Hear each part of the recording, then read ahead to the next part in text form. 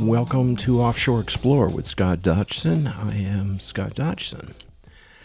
Last week we posted Not a Moment to Lose, and I want to thank all of you out there who rushed out and bought a copy for yourself, downloaded it on Kindle or Kindle Unlimited or whatever way you want to do it, paperback, hardback. It was very gratifying. Lots of good comments about the book. Now, the next book, which is really kind of the first book that I have been working on, is A Sailor's Point of View. Now, those who have been listening to the last 90-some podcasts know that I've told a lot of stories, and a lot of stories at different places in the world.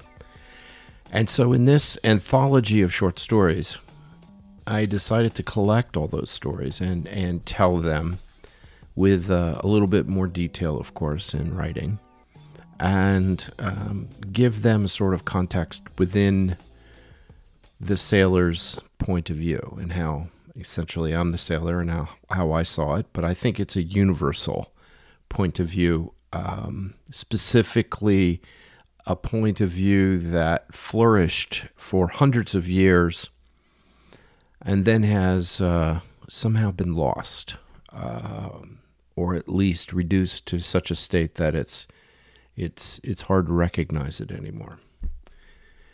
So anyway, The Sailor's Point of View is a collection of all these stories.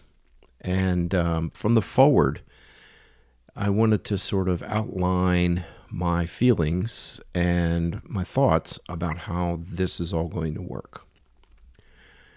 So oceanic travel by passenger ship began ending when the airline Pan Am announced a regular transatlantic flight in 1945.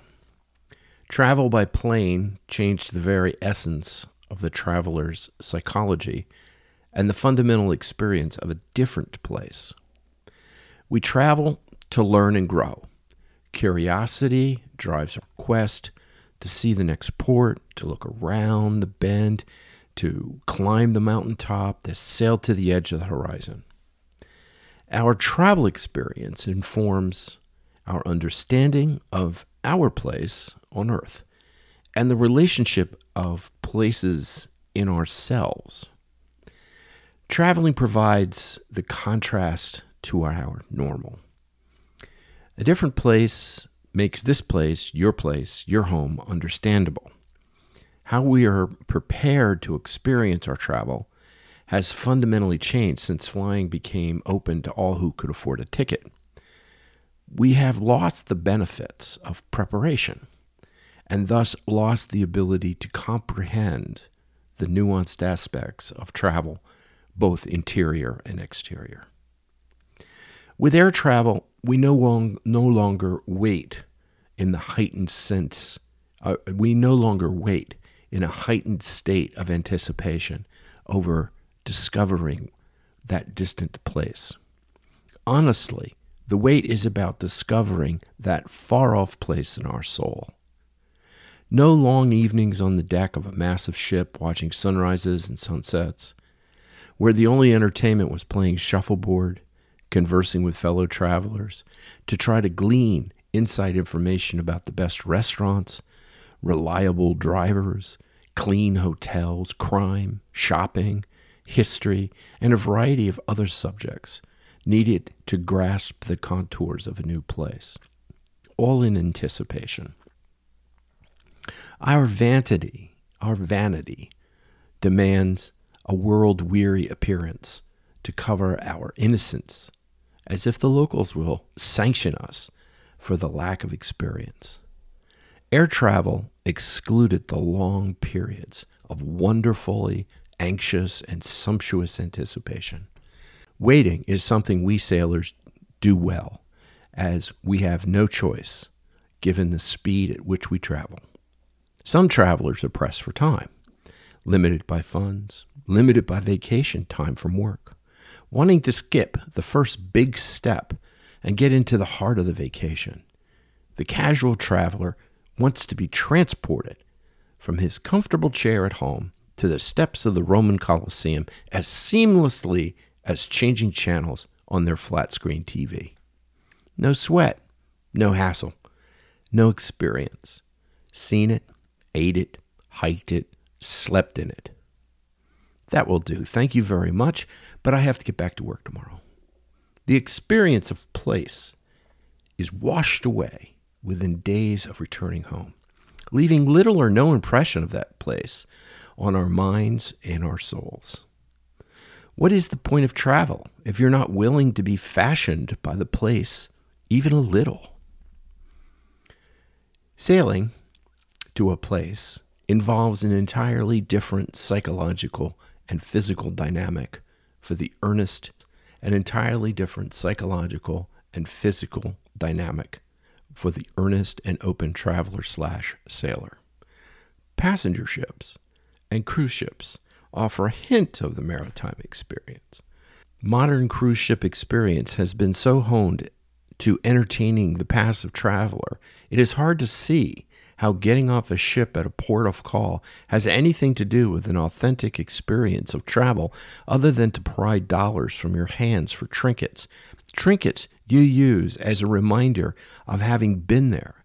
There's no dynamic experience, no moment of realization, no conversion with your soul or reminders of your place in the continuum of humanity.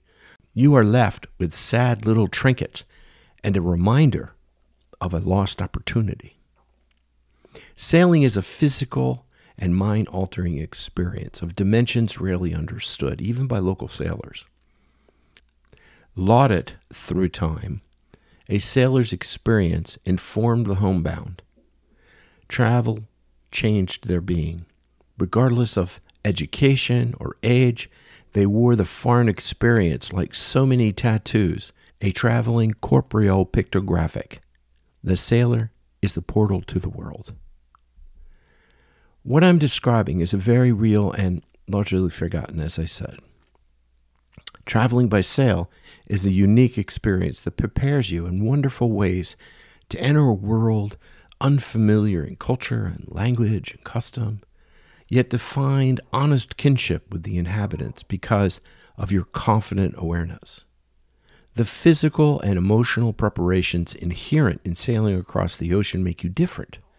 The sailor's point of view was once a common entity that allowed one to see the world and be in the world at once with a sublime understanding. The sailor's experiences, the history, the people and their customs, their art, their industry, their desires, likes and loves all become vividly apparent as the sailor immerses himself or herself in the sea of life. I am that sailor, and here are the stories, large and small from a sailor's point of view. And what is the sailor's point of view? How does one achieve that awareness and perception? Sailing slows the perception of time, allowing the mind to be in the present tense. There is nothing a sailor can do about the past, and the future is a waypoint in the distance. He is obligated to be in the present and face whatever tasks the boat and the ocean throw at him or her.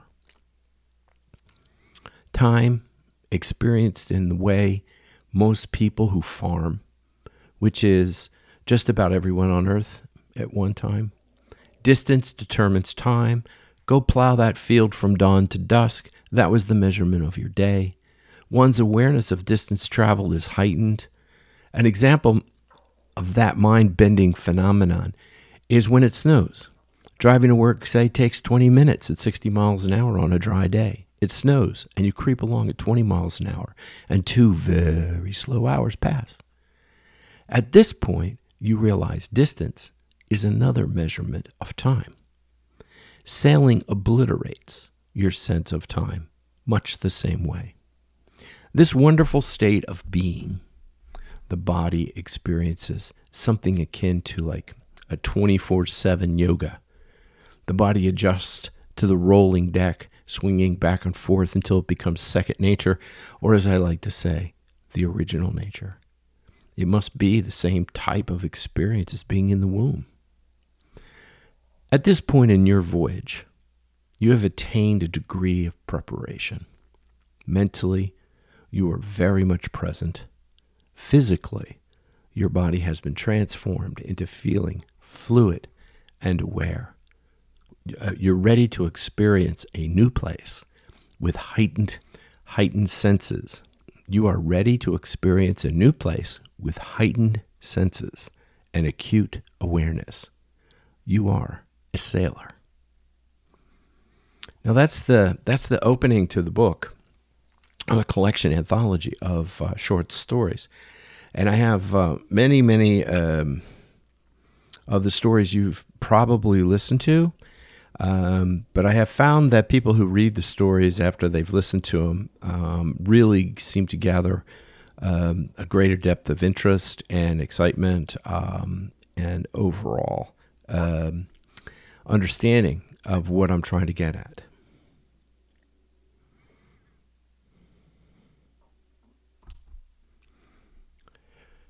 You'll probably remember some of these podcasts and the sailors, sailing stories. A Passing Conversation, which is about my relationship with a Turkish man that I had more in common with than I had imagined.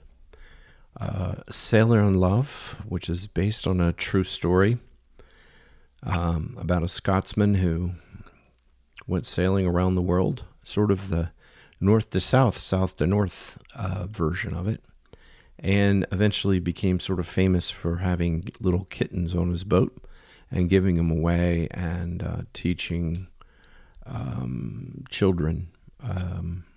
An interesting story in that regard. My first Greek Easter, sort of a talk about when you're in these places, in this place is Rhodes, Greece, where there's so many religious buildings and artifacts around, and this is a story about that effect, and especially the conversations between myself and two other, a Greek Orthodox priest and a rabbi. Very interesting and life-changing in that regard. Love and Saffron Rice, which was one of my first podcasts. And it's a story about how a refugee brought a recipe from Iran and opened up a restaurant in France. And when I asked, because it was just like the rice was so amazing, I asked how he did it, and he said, oh, it just has love in it. And that idea sort of transformed the rice and my perception of these people. The Importance of Place, which has been published in other places, you can find it as a sample. It's about my experience in Simi, Greece, and about the stories that evolve around the island itself and how story and narrative sort of hang on the villages and the villagers like a cloak. It's almost like peeling an onion, so to speak. And that's where that comes from. And Katabatic Wind, a little action adventure, crazy time, very popular story with people. God asked me to be a jug runner, sort of the true story behind that. Death in Cairo, which is also a true story, which I think is one of the best of the group.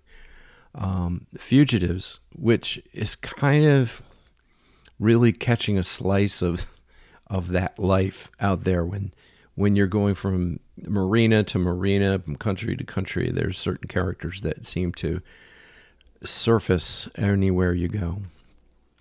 Protocol, it's a comparison of going into two countries, Sicily and Tunisia, and the differences there.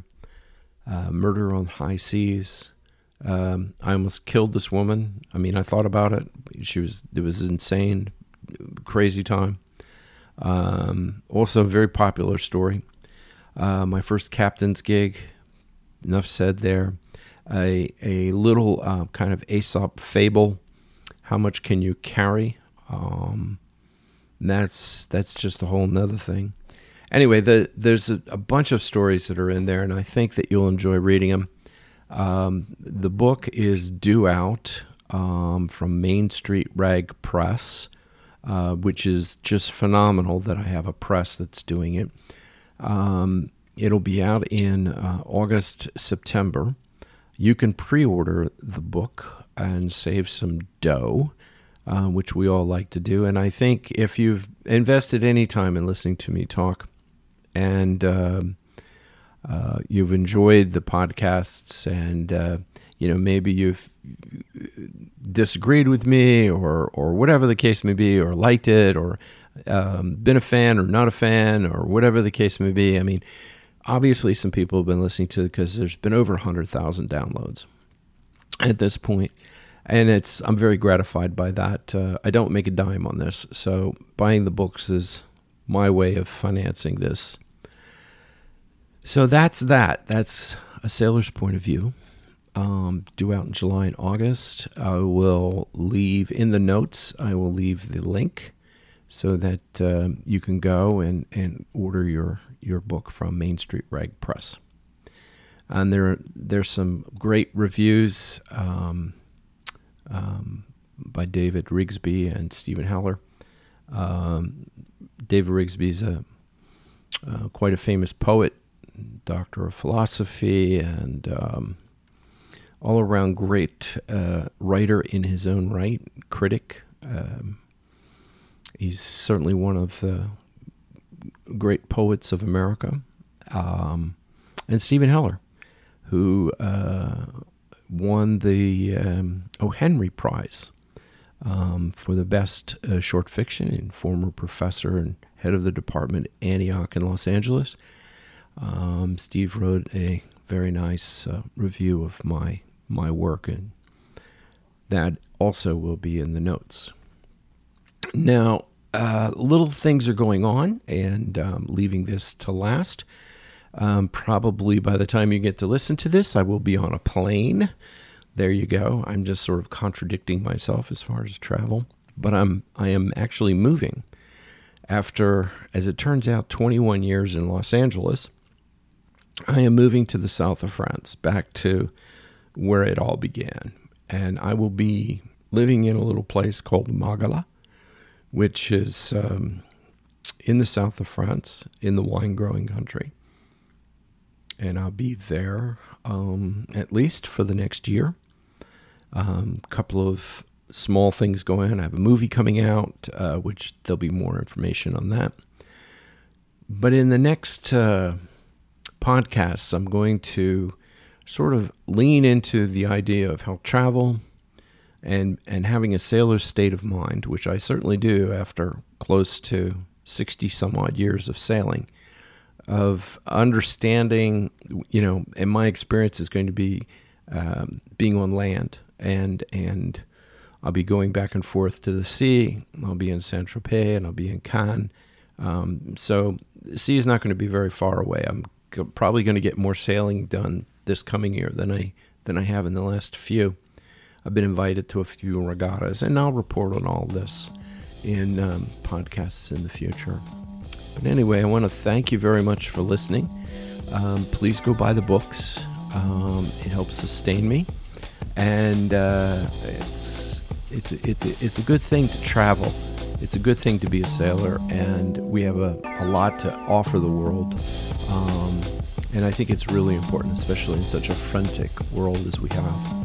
So I wish you smooth seas and fair winds. And this is Scott Dodgson. Bon voyage.